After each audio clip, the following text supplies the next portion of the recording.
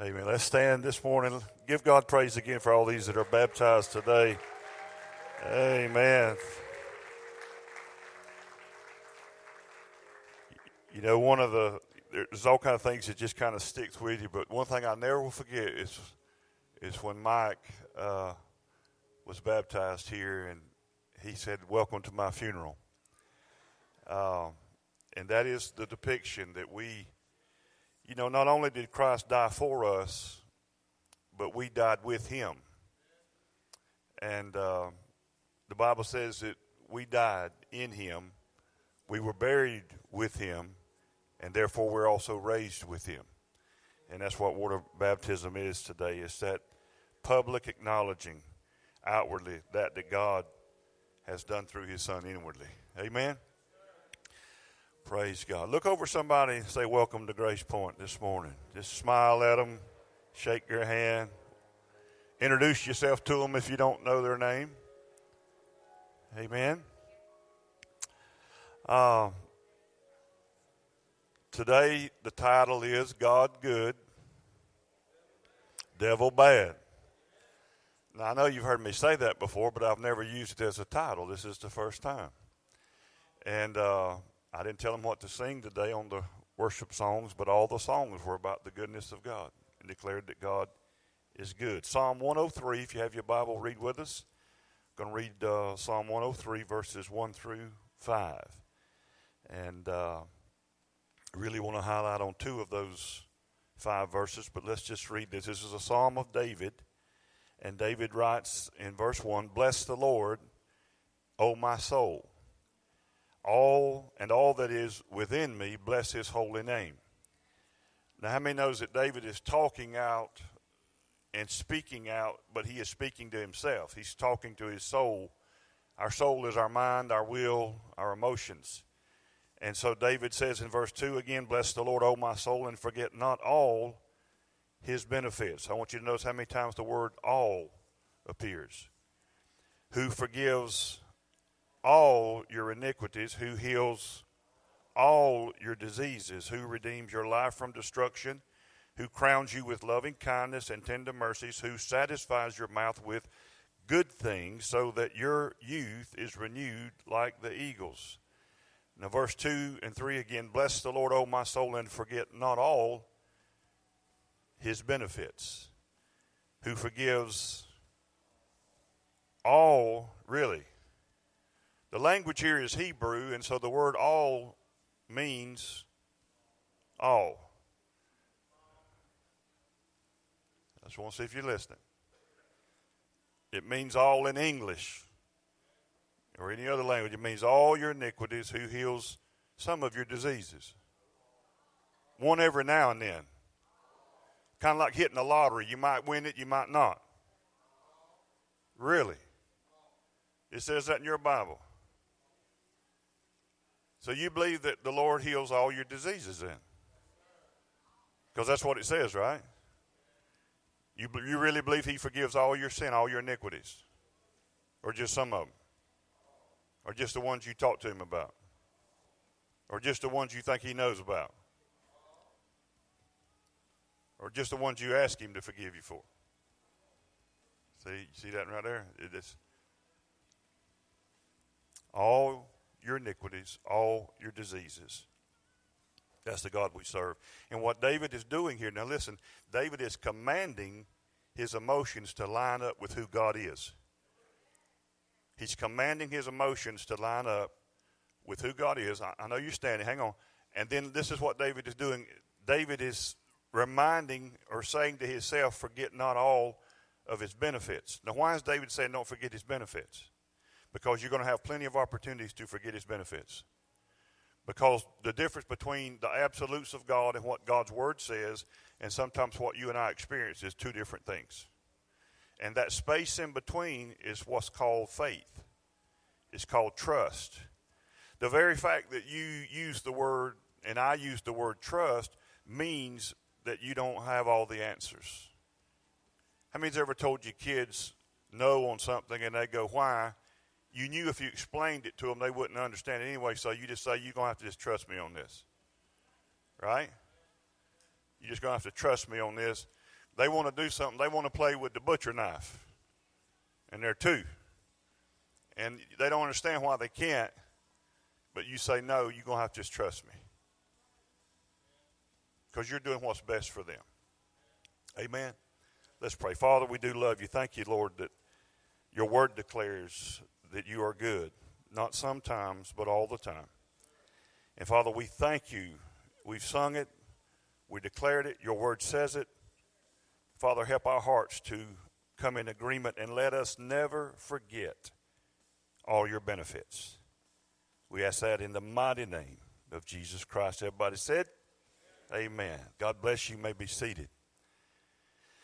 This is an area of Scripture, even though it's in the Old Covenant, that David makes some absolute statements here.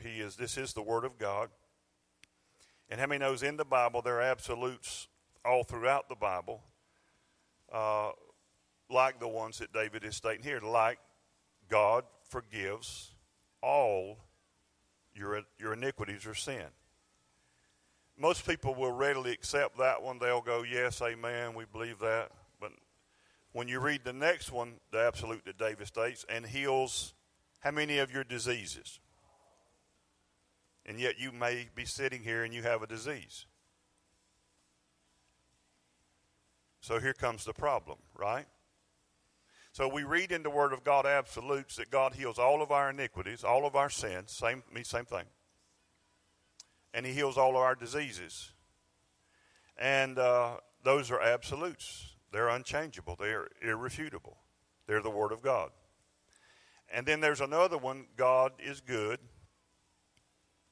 and he's good all the time. We talked about it last Sunday. We talk often here about the goodness of God, right? So God is good, and he's good all the time. You believe that? Now, it's easy to say amen to that when everything's going well. But it says God is good, and then, 25 years ago probably or longer, I really just embraced a simple theology, God good, devil bad. I've been preaching it for decades. God good, devil bad. And it would save us so much problems in our life if we just believe that. It's going to get real quiet here on a couple of things I can tell you. God good, devil. Okay, we just keep doing it until y'all decide to participate. God, devil, cancer. Really? So it's not from God then. Yet there are whole groups of Christians, whole belief systems that say that God gives cancer sometimes to teach people a lesson or to make them a better person. There's actually a blasphemous teaching real popular in the American church that God uses evil to make us better. Can you imagine? If God uses evil to make us better, then we should be worshiping Satan instead of Jesus. Because he's the personification of evil. We could just really be really good with all the evil that could come our way. Some of you are thinking now, well, God doesn't do it, but he allows it. Same thing. Why don't you tell the Department of Family and Children Services that you didn't actually, put your child's hand on the hot stove, but you just allowed them to do it. Because you wanted them to learn that that's not the thing to do. They're going to lock you up either way. Whether you put their hand on the stove or you allowed the child to do it and bring harm or hurt, it's still a crime. And yet we accuse God of the same thing or worse. See, what happens is that we see these absolutes in the Bible, and it declares God is good. He heals all of our diseases. He forgives all of our iniquities. And yet, then we have the problem. The problem is we pray for someone we love, and they die. They don't receive their healing. And then you look back at the passage we just read, and it said, I thought it said that he heals all our diseases, yet I have this problem. I have this problem with my kidneys, or I have this problem with my liver, whatever it is. And so right in that tension between the absolute that's in the Word of God, that absolute I'm talking about is depicting and declaring the nature of God, of who he is. Yet what we experience or what we receive, we don't really see it. Can you hand me my water? So we see the problem. So then what happens, especially in the American church, is we form another gospel. So because that our experience doesn't line up with the absolute, then we sacrifice that absolute of God on the altar of human reasoning. Right? So we come up with another gospel because we have to somehow explain why the person we prayed for died and didn't get their healing when the Bible says he heals all our diseases. So then we come up and we say, well, somehow we don't understand it. It was just the Lord's will. And we come up with crazy doctrines that are not biblical at all. We come up with stuff like that it's always God's will for people to die when they die. We don't understand it. We're not to question it. We're just to take it as the will of the Lord. It doesn't matter if it's a little kid or if it's an older adult. We say, well, it was, somehow it was just their time. And then you get people that do what I do, and they make stupid statements like God decided he needed another angel. Even when you die, you'll never be an angel. You're a higher class being than an angel. The Bible says that we will judge angels. So we're a higher class being. You'll never be an angel in any world.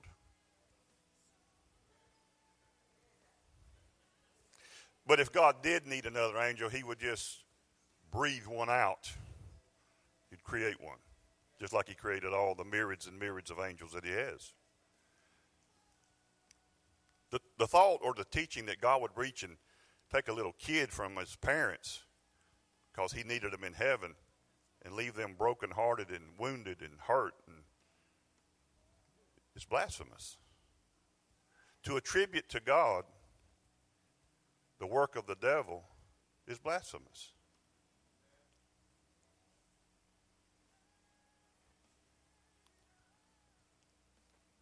God good. Devil bad. And you got to get that straight so you don't ever become confused on what's going on. Buried my dad right after Thanksgiving. I watched a disease just rip his life apart for 5 years called Lewy body dementia. I'd never heard of it. I heard of Alzheimer's, but never Lewy body dementia. It's the same dementia that Robin Williams, the comedian, had. It's the same dementia that Ted Turner has publicly said that he is struggling with, and many others. And any kind of dementia is horrible, but this just really wrecked and wreaked havoc in my dad's life, to the point that he wouldn't know where he was or what was real and what was not real. And over a 5-year period, we watched that just wreck and ruin his life and take his mind from him. And it would almost been more merciful if it would just take it from him totally and just leave him that way. But he would have good days and days that were not good at all. And then some days that he would be good, he would remember the things that he did that wasn't good. It was just a horrible disease. And to think that God would put that on my dad. Man, I used to have a messed up, really, view of God. And by the way, I'm still learning, okay? But I used to see people suffering, and I would have thoughts like this because that's what the church taught me. Well, they're paying for their sins. That, too, is blasphemous. The thought that you and I could shed blood or suffer, and our suffering would pay for even one of our sins. Because if you and I could even pay for one sin, by something that we've done, by suffering, by some sacrifice, by something we say. If we could pay for our sin, then Jesus would not have had to come. You can suffer consequences for bad decisions, right? Totally different. You can make a bad decision, and you can do something that's wrong and or sinful, and you can suffer because of your decision. But don't confuse that with God. And he's not the author of it, nor does he will that pain upon you, nor are you paying for your sin. You may be paying for your bad choices. Example, quick, I know I get worn out with this, but if you make a bad decision to steal money from someone, like the bank, and you walk in there with a Glock 9 and you steal their money, that's a bad decision. How many would also agree that's sin? Really? You agree that stealing is sin? Okay. They're going to lock you up. You're probably going to spend a lot of years in prison for that. Did God do that to you? Are you paying for your sin? I'm going to have to have a drink on that one. I thought we just went over this. Are you paying for your sin? No. Who paid for your sin? Jesus. What are you doing then? You're suffering consequences of a bad decision. But it's not God. Now, if you go to that prison, and in that prison you have time to read and study and think, and you surrender your life to the Lord, was God somehow behind all that? Did God in his providence cause you to rob the bank? No. Yet we get these kind of testimonies. Well, I understand it. Somehow I know the Lord, kind of led me into addiction, and that way, now I can help people. No. I had a pastor one time, many, many years ago, that slept with someone that was not his wife while he was pastoring. Caused a lot of problems, as you can imagine. I agreed to do counseling with him and his wife that decided after a few weeks that she would try to, save the marriage, give it a chance. So I drove to their city where they were pastoring because he was under my charge. And I had known this couple for many years. I had helped them start the church. I'd helped them build the church they were in. And I remember sitting in the office of another pastor. We were using his church to do the counseling. And as they pulled in, I could look out of the window and see where they were parking. And as they got out and they joined hands and held hands as they walked into the church to come into marriage counseling. When they came in, they sat right by each other on a sofa, and they held hands the whole time. I'd never seen them do that. Their marriage was looking like it was better than it was before. Now, I had time that I counseled both of them, and I had times where I counseled and spoke with just the pastor, just he and I. In one of those conversations, he said this to me, that he didn't understand all of it, but somehow that God was in all of it. Because his marriage was better than it had ever been. So God caused him to have an affair. And God was behind him sleeping with this other woman. God wanted him to hang his britches on the bedpost and make out with this other woman because God wanted to make his marriage better. You believe that, right? How many women believe that in here? Okay. How many men believe? No. Wouldn't you call that kind of messed up theology? And this is a preacher talking to me.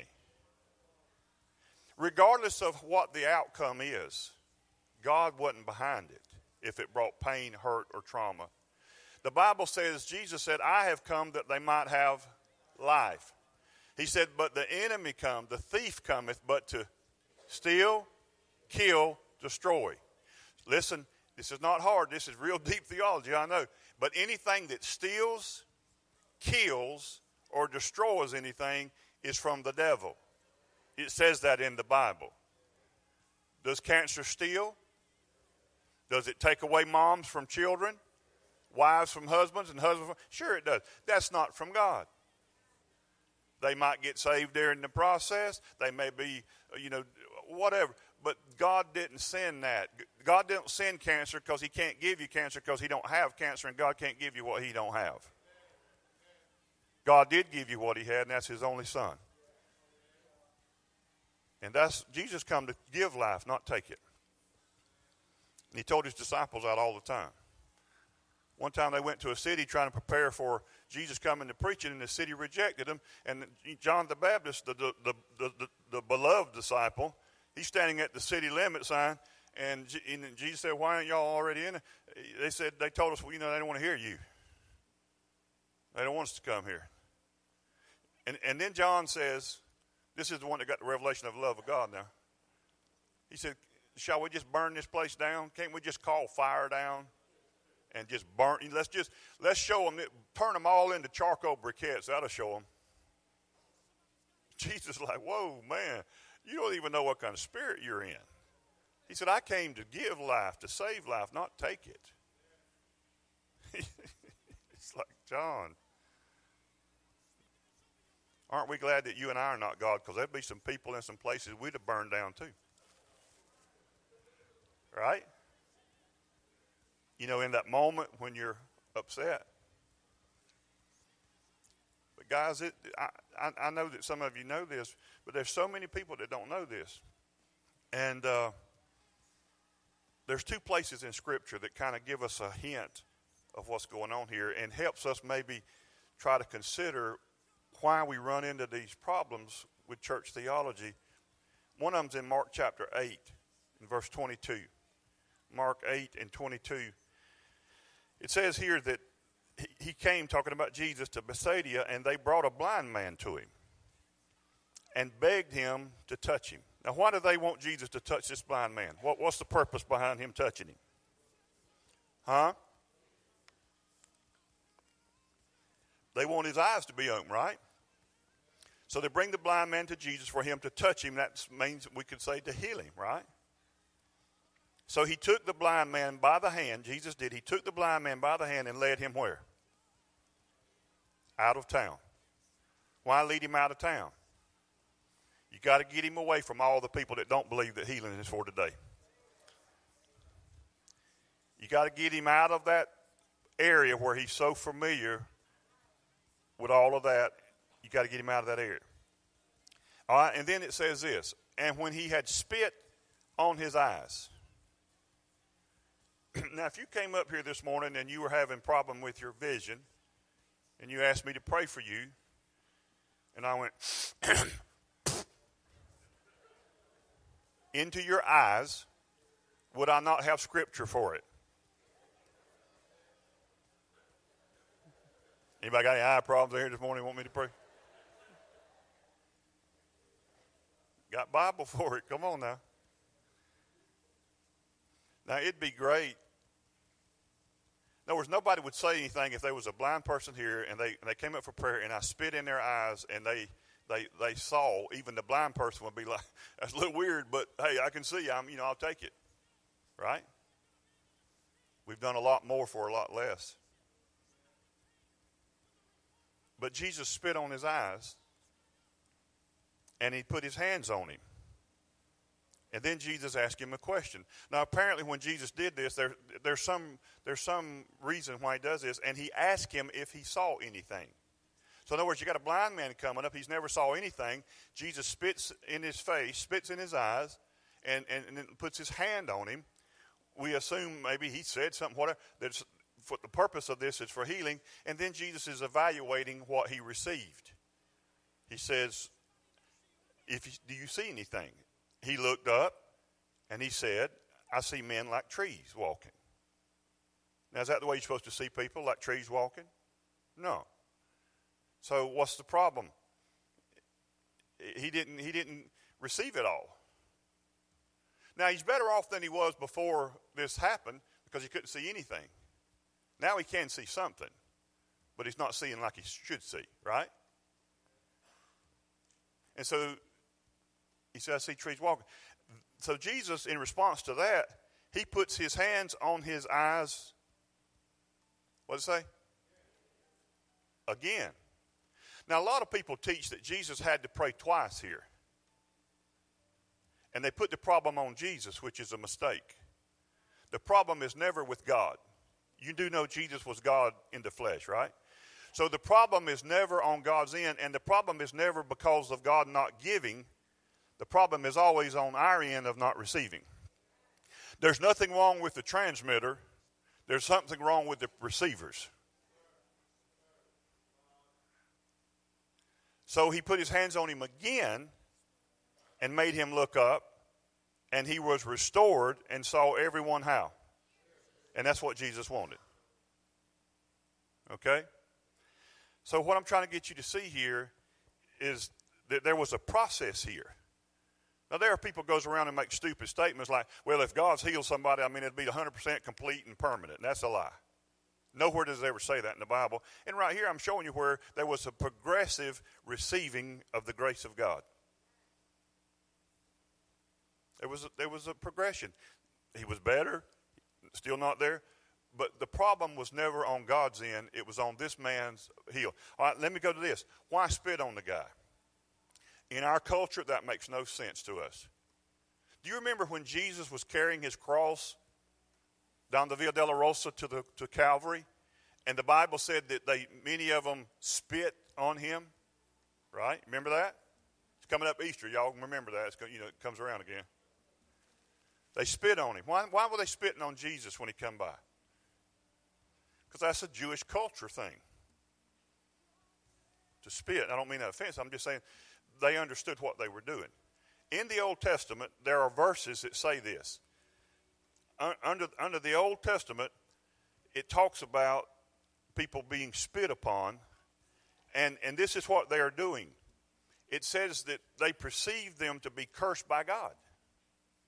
So in other words, the reason they spit on Jesus is they were literally saying, based on those verses, that we agree with God. Cursed is he who hangs on the tree. You're cursed by God. We agree with God. And that's literally what they were doing. They were saying, we agree with God. You're cursed. And they spit. And that's what that spitting means, that they are agreeing with God that you are cursed by God. It's like them saying, amen, God. For some reason, you're cursed. People don't even understand that. Why would Jesus use that? Because imagine the hundreds and hundreds of times, possibly, that this blind man had been spit on by religious people. That's all he'd ever known, is the feel of spit hitting him, maybe as he begged or went out in some area, and he would be spit upon, and by that they were saying, we just agree with God. God's judgment's true. You're cursed by God. We agree with God. We don't know what you did, but we're cursed. But you're cursed by God. Remember when one guy, they said, disciples of Jesus, who sinned, him or his parents, that he was born blind? Jesus said no. A lot of translations it says neither, but the actual Greek word there is no. Jesus is saying, no, you're not going to carry me there. You're not going to drag me into some religious discussion where I can't win. It's like me, I told you, walking up to somebody and say, hey, sir, have you stopped beating your wife yet? It's an unfair question. Because what if he says yes? That means he used to beat her. What if he says no? Let's call the popo on the brother because he's still whooping on her. You know what I'm saying? He's guilty either way. So listen. So when you go through stuff or something don't happen like you want it, and you say, God, why did you let this happen? Same thing. You've already tried God and you got him guilty, and he's not going to win. God never answers the why questions because they're victim questions. Are you with me? So Jesus says no.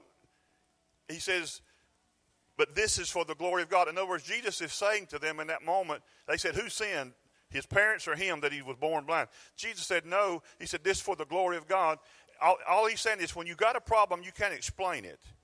All you got to look for is how can glory come out of this? How can glory for God come out of this? And the only way glory can come out of that was that kid got his, the man got his eyes back.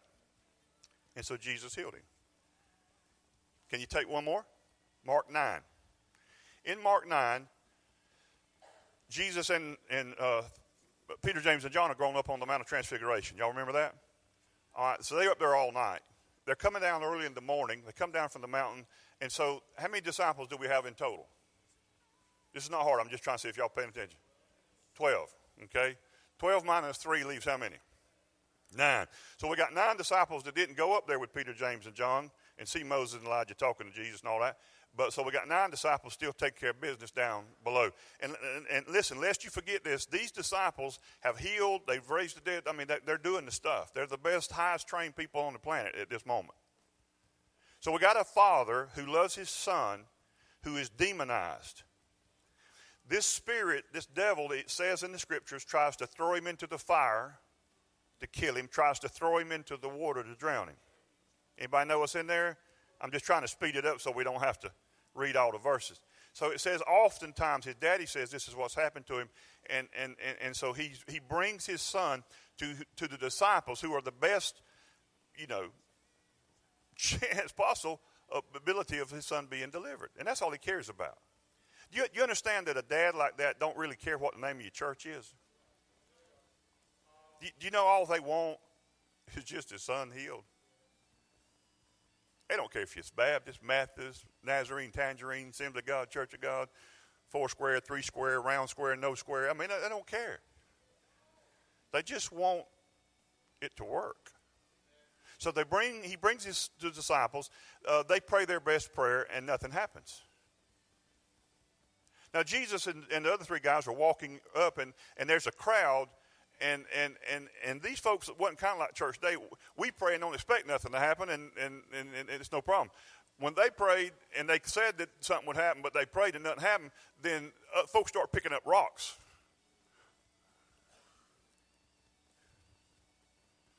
You go into Muslim nations, some of these folks have told me, I heard one guy said they was preaching and talking about Jesus does this and Jesus does that. Well, they brought a dead body into in the Muslim nation where they was preaching, and they brought a dead body in, and they told the speaker, raise him from the dead or we kill you.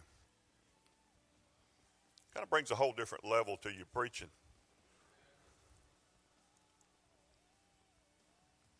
So Jesus walks up, and everybody quits arguing. Jesus says to them, what were y'all speaking about? In other words, what were y'all fussing at my disciples about? Nobody says anything but the dad, because why? He cares the most. And he speaks up and says, I brought my son to your disciples that they might deliver him, but they could not. And listen to this now, don't miss this. Jesus says this, if you can do anything, help us. Jesus said, no, you're not putting it off on me. That's the way the church does today. It's all on the Lord. Sometimes he will, sometimes he won't. Sometimes he do, sometimes he don't. It's like the lottery, I said. You don't know. You just throw the dice, hope you hit the number. You just try. You pray, nobody gets healed. You pray, you still got the problem. Then somehow you come up and you sacrifice that absolute about God that heals all your diseases, forgives all your iniquities on the altar of human reasoning. And you invent a religion, a theology, to try to make you feel better by the lack of results. And you call it American church. And you actually attack the very nature and the character of God, which is blasphemous. And some people are doing that. I realize it. They don't even know it, because they've grown up and heard that preached and taught all the time. So Jesus says, no, it's not about if I want to help you. It's if you can believe, all things are possible to them that believe. So Jesus, again, is saying the problem is not with the transmitter, it's the receiver. But if you can believe, and then this is what the dad says, and I love this. Lord, I believe, but help my unbelief. He's like, I believe, but if there's any unbelief in here, man, help me out with that too. And I love that. And Jesus says this. Wait a minute. I didn't forget what he said. I just want to pause the video. Okay, here we are, fast forward 2019, American church. Dad brings the kid to someone that we all perceive to be the most anointed, the greatest person on the planet, okay? And they pray their best prayer, nothing happens. They pray again. They pray over weeks, months maybe. Nothing happens. What would be the conclusion of the church based on what they see? The average Christian would say, we don't understand it. We can't explain it. It's God's will. It's just not God's will to heal that kid. Then we come up with real stupid stuff like, well, maybe the Lord's allowing that because he's trying to teach them something. Or maybe they've committed some diabolical secret sin and, got some voodoo going on at their house. And so, they're paying for their sin. Maybe that's why.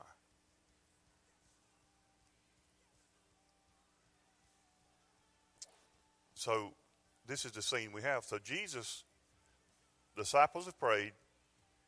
Let's just say there's no Jesus there. Disciples prayed. There's no healing. Jesus doesn't come walking up, and the dad carries the kid back home still demonized.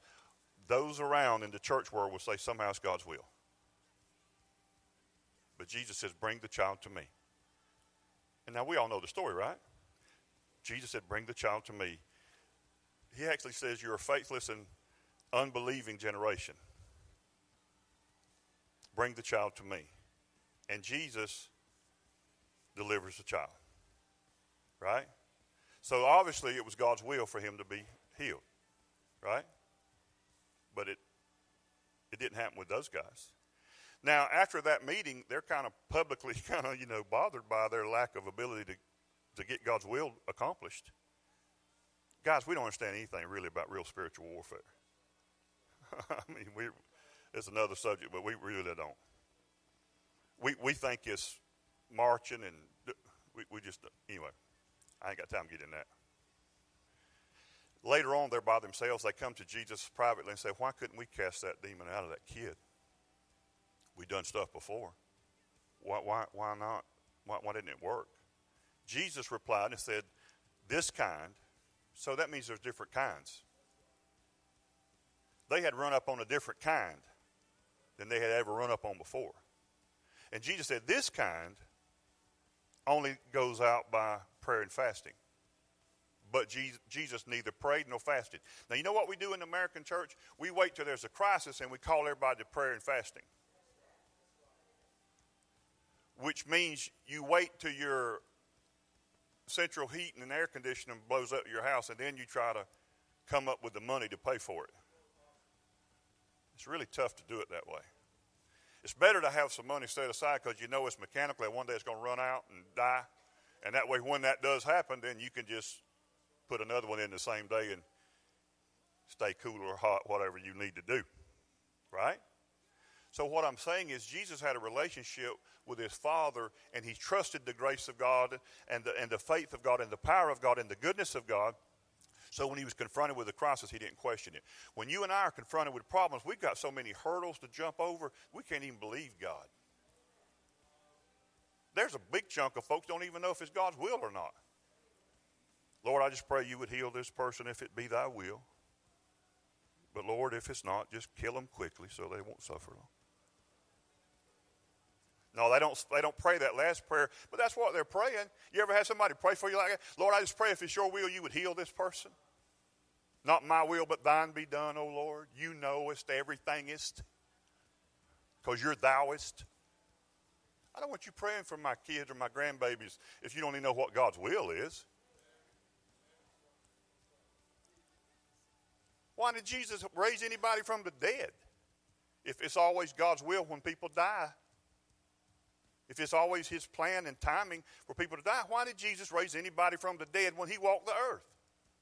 Because you said that if they die, not the question, it's God's will. That's what you say you believe. And then here comes Jesus, and he raises them from the dead and gives them back. So here is Jesus working in opposition against the will of his Father.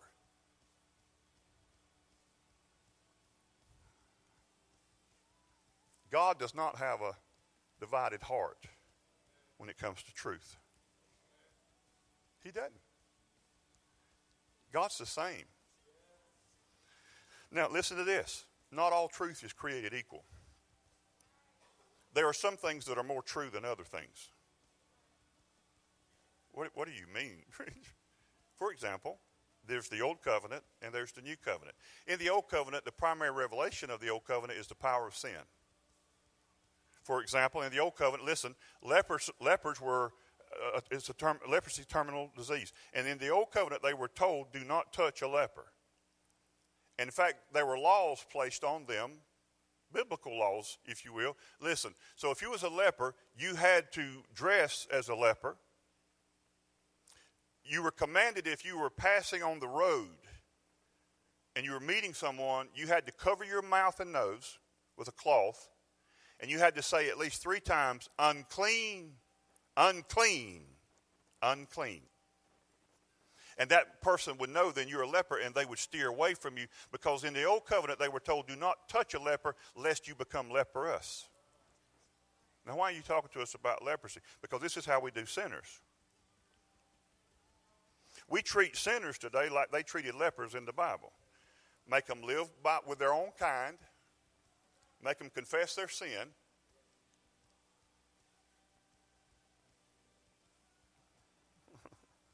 And stay away from church folk.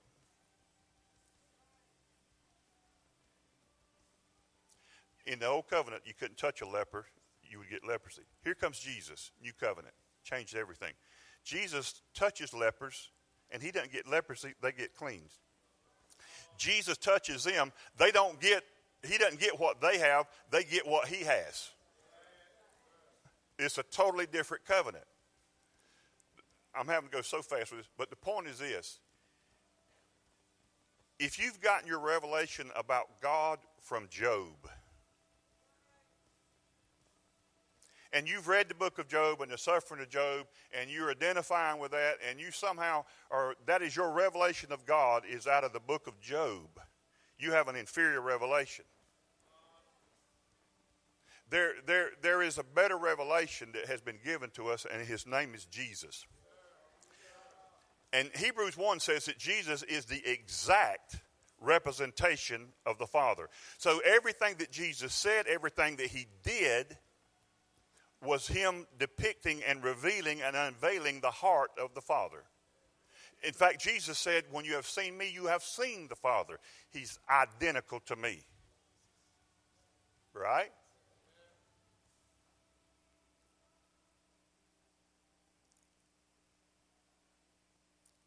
Jesus is not different than the Father. The Father's not different than Jesus. The clearest revelation of God, then, is seen in Jesus. Is that right?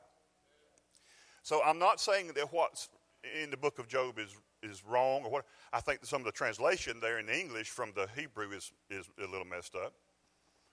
But the point is this. I'm not a follower of Job. I'm a follower of Jesus. And so my view of God does not come from the book of Job. My view of God comes from Jesus. Jesus is the revelation of the Father. Jesus is the revelation of the grace of God. Jesus is the revelation of the goodness of God. So Jesus is preaching one day. And this is, I think, in Luke 5. And he's preaching, and nonetheless, people start tearing the roof off of the house that he's preaching in. The house is crowded, packed with people. And they tear the roof off, and it's got to be a good-sized hole because they lower a man in on a cot. Remember that? So they lower the man in. So when the tiles start falling in and tearing off, Jesus has to stop preaching. Right? And they lower this paralyzed man in. Now, why did these guys bring this man to Jesus? What was the purpose? Did they just want him to hear good preaching, or they want him to get outside, fresh air? No. They brought him to Jesus for the express purpose of being healed of his paralysis, right? So they lower him in. This kind of disrupts the meeting. Now, there's religious folks in there. The Bible says Pharisees and scribes, they're all in there. And so Jesus looks at the guy on the cot. And you can read it in your Bible. This is exactly what he says. He says, man, your sins are forgiven you. Now, I'm kind of ending where we started. Psalm 103, who forgives all, how many of your iniquities? Now, see, there's probably not any of us in here, I wouldn't think, maybe, I wouldn't think. I have run into it in preaching for 34 years now. In other words, there's probably not any of us in here that would doubt that God would forgive all our sin. Now, there would be a debate on when that happens and how that happens. But I ain't got time to own that can today. But in other words, you would believe, he forgives everything, right? Now, I have run into people that I've been in altars, especially when I evangelize, I run into it. It seemed like more there. But I would have people come and they would be praying, and they're trying to get God to do what he's already done, and that's forgive them. But they don't know that, so they're trying to get him to do it. And they don't know that the only thing that causes God to forgive is not their tears and their crying and their confessing, it's the blood. Without the shedding of blood, there is no forgiveness. So the blood's already been shed, and that was 2,000 years ago. But they don't believe that because they don't know the good news. They've never heard the good news. So they're trying to earn their forgiveness, get God to, convince God to forgive. But they say statements like this to me. You don't know what I've done, Brother Dell. God can't forgive me of what I've done. I remember I had a guy tell me that one time, and I'd done heard that a couple of times before, so I was kind of getting a little weary of it. So this is what I looked at the guy and said. Because the old put your arm around them, pat them, bless your heart thing, that don't work. Because all you're doing is co-laboring with their ignorance. And I don't mean that offense. I'm just saying. So I looked at this guy and said, look at me. And I looked at him. We'd the altar, so we wouldn't bother nobody. But I did like this. I said, how dare you? And he was like, he's like shocked. I'm talking to him like that. I didn't yell or anything. I just said, how dare you? I just let that sink in and say, how dare you exalt your sin over the blood of Jesus? How dare you? So you're trying to say that your sin is stronger and more powerful than the blood of Jesus. That's blasphemy. How dare you idolize and worship and exalt your sin over the blood of Jesus and count his blood as insufficient? He said, well, I wasn't doing that. I said, that's exactly what you're doing. The Bible says, behold the Lamb of God that taketh away the sin of the world. Not just your little old sin. I said, you ain't even good at sinning. There's people in the Bible did far more sins what you did. And you up here is telling me you can't even be forgiven of this. Knock it off. That's religion. That's blasphemy. He said, okay. Got to get it right. There's nothing more powerful than the blood of Jesus. So there's things that are true. Sin is powerful, but grace is more powerful. Judgment is real, but mercy triumphs over judgment. Come on now. And so you can't exalt what you've done. But most would say, I believe that he forgives all of our iniquities. And you would go, amen, I accept that. But when we go with the conjunction and we add in, who heals all your diseases, now's when we start choking. Wait a minute. Psalm 103, has it ever bothered anybody in here besides me? Like, come on. And so we accept that, but we don't accept. No, it's still an absolute. Okay, so back to the man. I'm almost done. They lower him in. Jesus looks at him, knowing that he come there to get healed of paralysis, and Jesus says this to him. This man, listen to me, church. This man doesn't open his mouth. He doesn't say a word. Jesus says, man, that's personal, your sins are, not will be, if you confess them, your sins are forgiven you. And the Bible says when the scribes and the Pharisees, when the church people heard that, They rejoiced with exceeding joy and lifted their hands and began to praise and magnify the Lord God for his forgiveness. It didn't say that, does it? It says, when the scribes and Pharisees heard it, they were offended and said, who is this that forgives sin? For only God forgives sin. Jesus, because that was God forgiving sin. Because they didn't even know who's in their company. That is God. That's why he can, because it's God. And the reason he could do it, and you say, well, he hadn't even been to the cross and shed blood. That's what he's there for. It's just going to be a few months before he's on the cross. I told you this, you ever carried your kids to the grocery store when they were hungry? And you put them in the little seat up front and hang their little legs out the buggy, and you're pushing them through the grocery store? Bad mistake.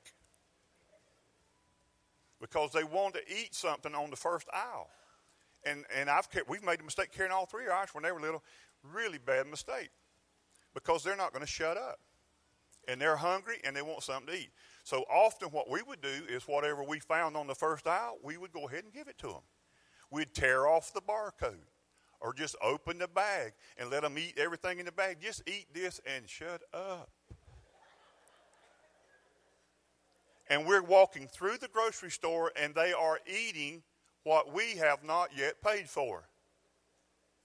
But nobody calls security on us. Because everybody knows that when you get to the checkout, you just hand them the empty bag and they scan the empty bag and everybody's happy.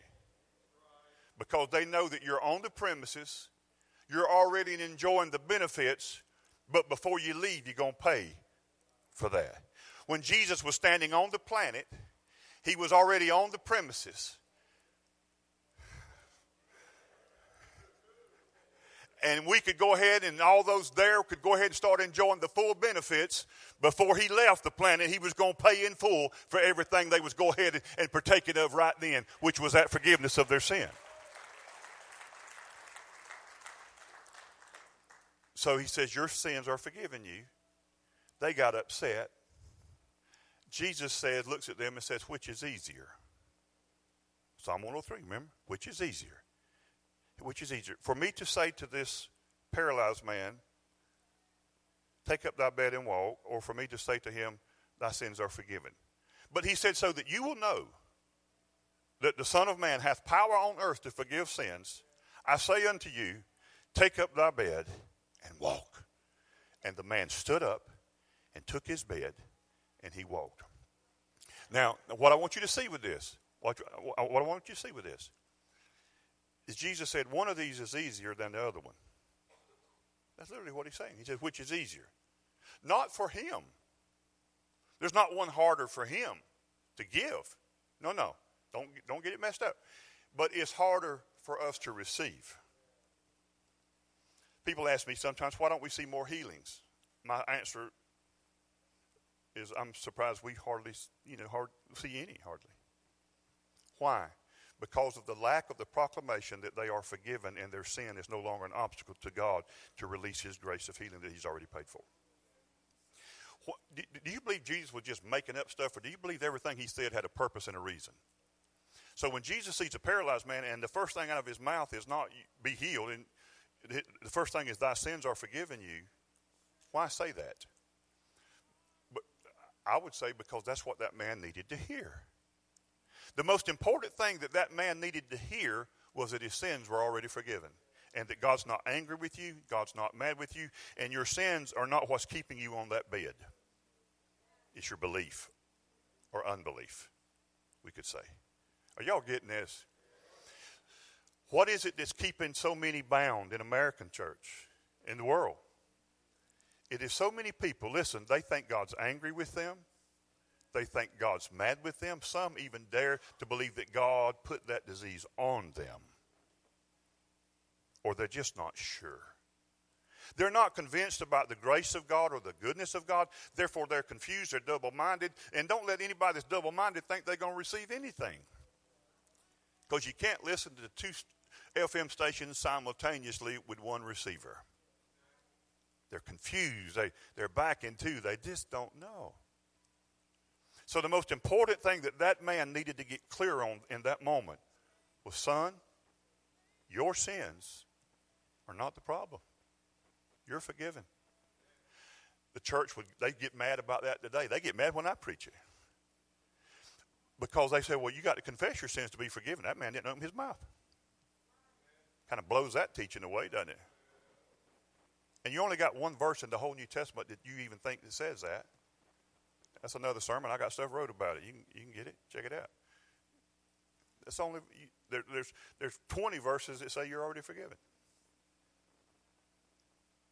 The one verse that says if you confess your sins, he's faithful and just to forgive us our sin. He's talking to people that are sin deniers. Read it in context. He's talking to people that said, the next verse, they have no sin.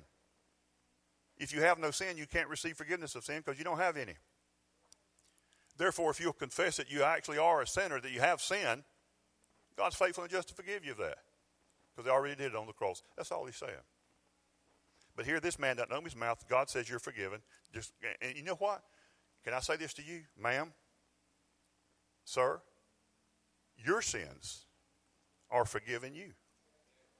And so any kind of problem, disease, lack, or insufficiency, or health problems, it's not because God wills that for you. And the greatest thing that's going to open you up to receive what God's freely given by his grace is for you to know that your sins are forgiven you. You say, well, I hadn't asked God to forgive me. God don't need your permission. God don't need your permission. I've had people hate my guts. Some still do. I don't enjoy it. But I have forgiven them.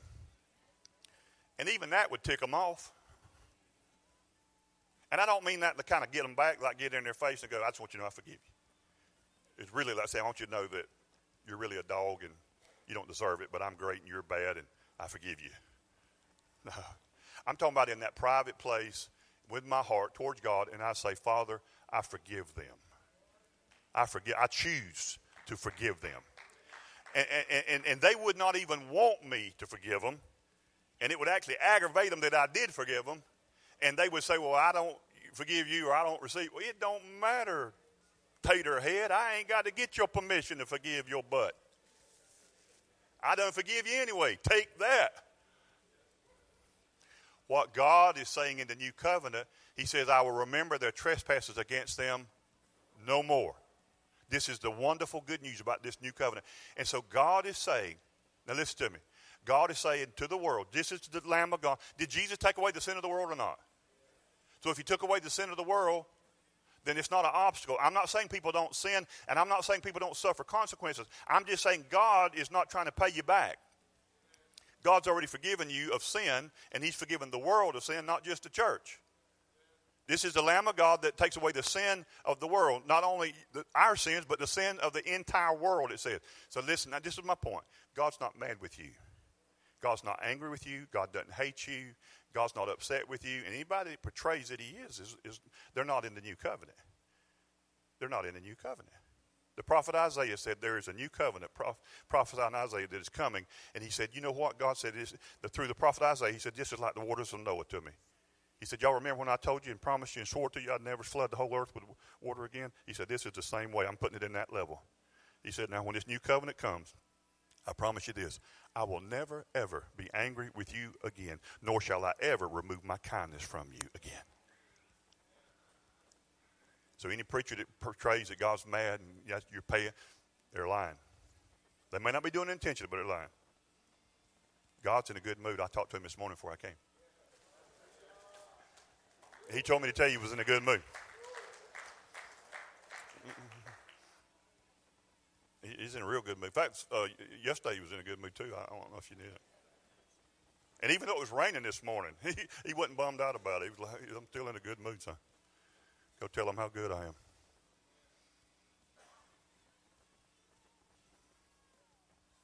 What is an absolute? God's good. It's good all the time. I won't have time. Maybe I can tag up on it next Sunday because I'm out of time. But one of the most awesome privileges that you and I have ever been granted is the ability to worship and praise God in the midst of contrary circumstances. And if the Lord allow me, I'll talk to you about that next Sunday. But I want you to stand with me.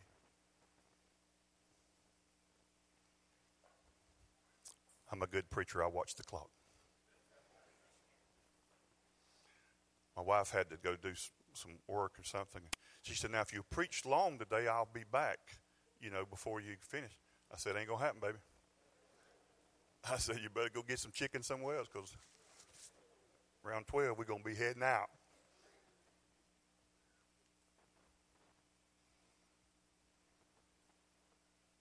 God loves you.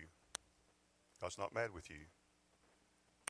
The reason you're on that cot, that problem is holding you down, is not because of your sin that God's mad with you about it. You didn't have a little miscarriage and lose that little baby you were excited about because God was paying you back for your promiscuous life as a teenager. Boy, have I heard that one in my office so many times. There's somebody here that really happened to you and you've been tormented by that thought that God did that, allowed that to happen just to kind of pay you back. It's a lie. God's not a mafia guy. He's not the Godfather. He's God the Father. He doesn't kill people to get people's attention. He doesn't send floods and kill people and drown people and hurt people to make other people turn to him. He doesn't do that at all. Anything that steals, kills, or destroys is not from God. I don't care what the preacher on TV said. God didn't send Katrina to New Orleans because there's strip joints there. God's not didn't drown people in Houston with a flood to make the rest of us in America turn to God. God didn't send planes to fly into the Twin Towers to kill a bunch of people to make us fill up the church the following Sunday. This is not heaven, and we are not home yet. God gave the earth to the sons of men. The heavens are his. But the earth has been placed in our charge. And evil men do evil things, and they hurt people. But it is not the will of our Father. For he said, it is not my will that any should perish. None. Kind of blows away that teaching, just that one verse. Not to perish from what? From anything. It's not my will. So when people perish from disease or perish in death or perish in any way, God said, that's not my will. It's never been my will. And because death entered through sin, I left home and came here to save you from that death. And I will give my life in your stead so that you will have my life and I will take your death. I will take your sin and I will give you my righteousness. I will take your anxiety and turmoil and I will give you my peace. I will take your guilt and your condemnation and I'll be spit upon and perceive that it is God's will for me to die. God never killed his son, but his son gave up his life for us. When you leave here today, it would serve all of us well to remember all of his benefits. Don't forget them. And when you're facing opposites of what it says in absolutes, know that it's not on God's end. And know that it's not his will you suffer, and he don't want you to be without. And maybe if we just received the truth of the goodness of the grace that your sins are forgiven, maybe then that our heart would be more open to receive the healing that we need, or the deliverance, or the financial whatever it is. What do you think? Maybe, huh? Yeah. When you know that God's not mad with you. And I'm not saying, sin willy-nilly, sin like crazy. I get accused of that. I never said that. I don't advise sin. I've tried it a few times myself. It's really not profitable. It still hurts. But God's not doing it to me. Sin's got its own built-in problems, just of its own. It steals, it kills, it destroys. It's not God. Him who knew no sin became sin so that we might become the righteousness of God in Christ Jesus. It's a great exchange. Amen? Amen. God bless you. Could I get my elders and some praise? Praise. Yeah, let's praise too. Prayer ministry team up, but my elders especially and their wives coming. It is our privilege every Sunday at GracePoint to say we're here for you. We're here to pray with you if you desire it. If you do not desire that, we'll just go eat. What restaurant are we going to today? No. But we'll just go eat quicker and sooner. That's all. But it is our privilege. We don't take it lightly. We just don't want you to ever leave this church and say, you know what, I wish someone had offered to pray with me. I could have really used some prayer today, or just to speak to someone about what it's our privilege to do that. We would love to do that. And so I'm going to pray a quick prayer, and I'll dismiss the church. And hey, if you want prayer while they're shaking hands and hugging necks and heading out, you come this way, and we're here for you, okay? And we'll stay as long as is needed for you. We love you guys. Hey, if you're visiting today and you don't have a church, consider this one. I think it's a pretty good one. If I didn't like it, I'd send my family somewhere else, even if I preached here, you know. Some of y'all will get that today while you're eating your biscuit. All right. Father, thank you for your goodness. You're good all the time. Help us to never sacrifice your absolutes on the altar of human reasoning because we don't understand. I pray for every person here today, and especially for those that maybe don't know you and have not put their faith and trust in the Lord Jesus. I pray they do that right now. We ask that in Christ's name. Amen. God bless you. We love you, GracePoint. If you want prayer, please come this way. We're here to pray with you.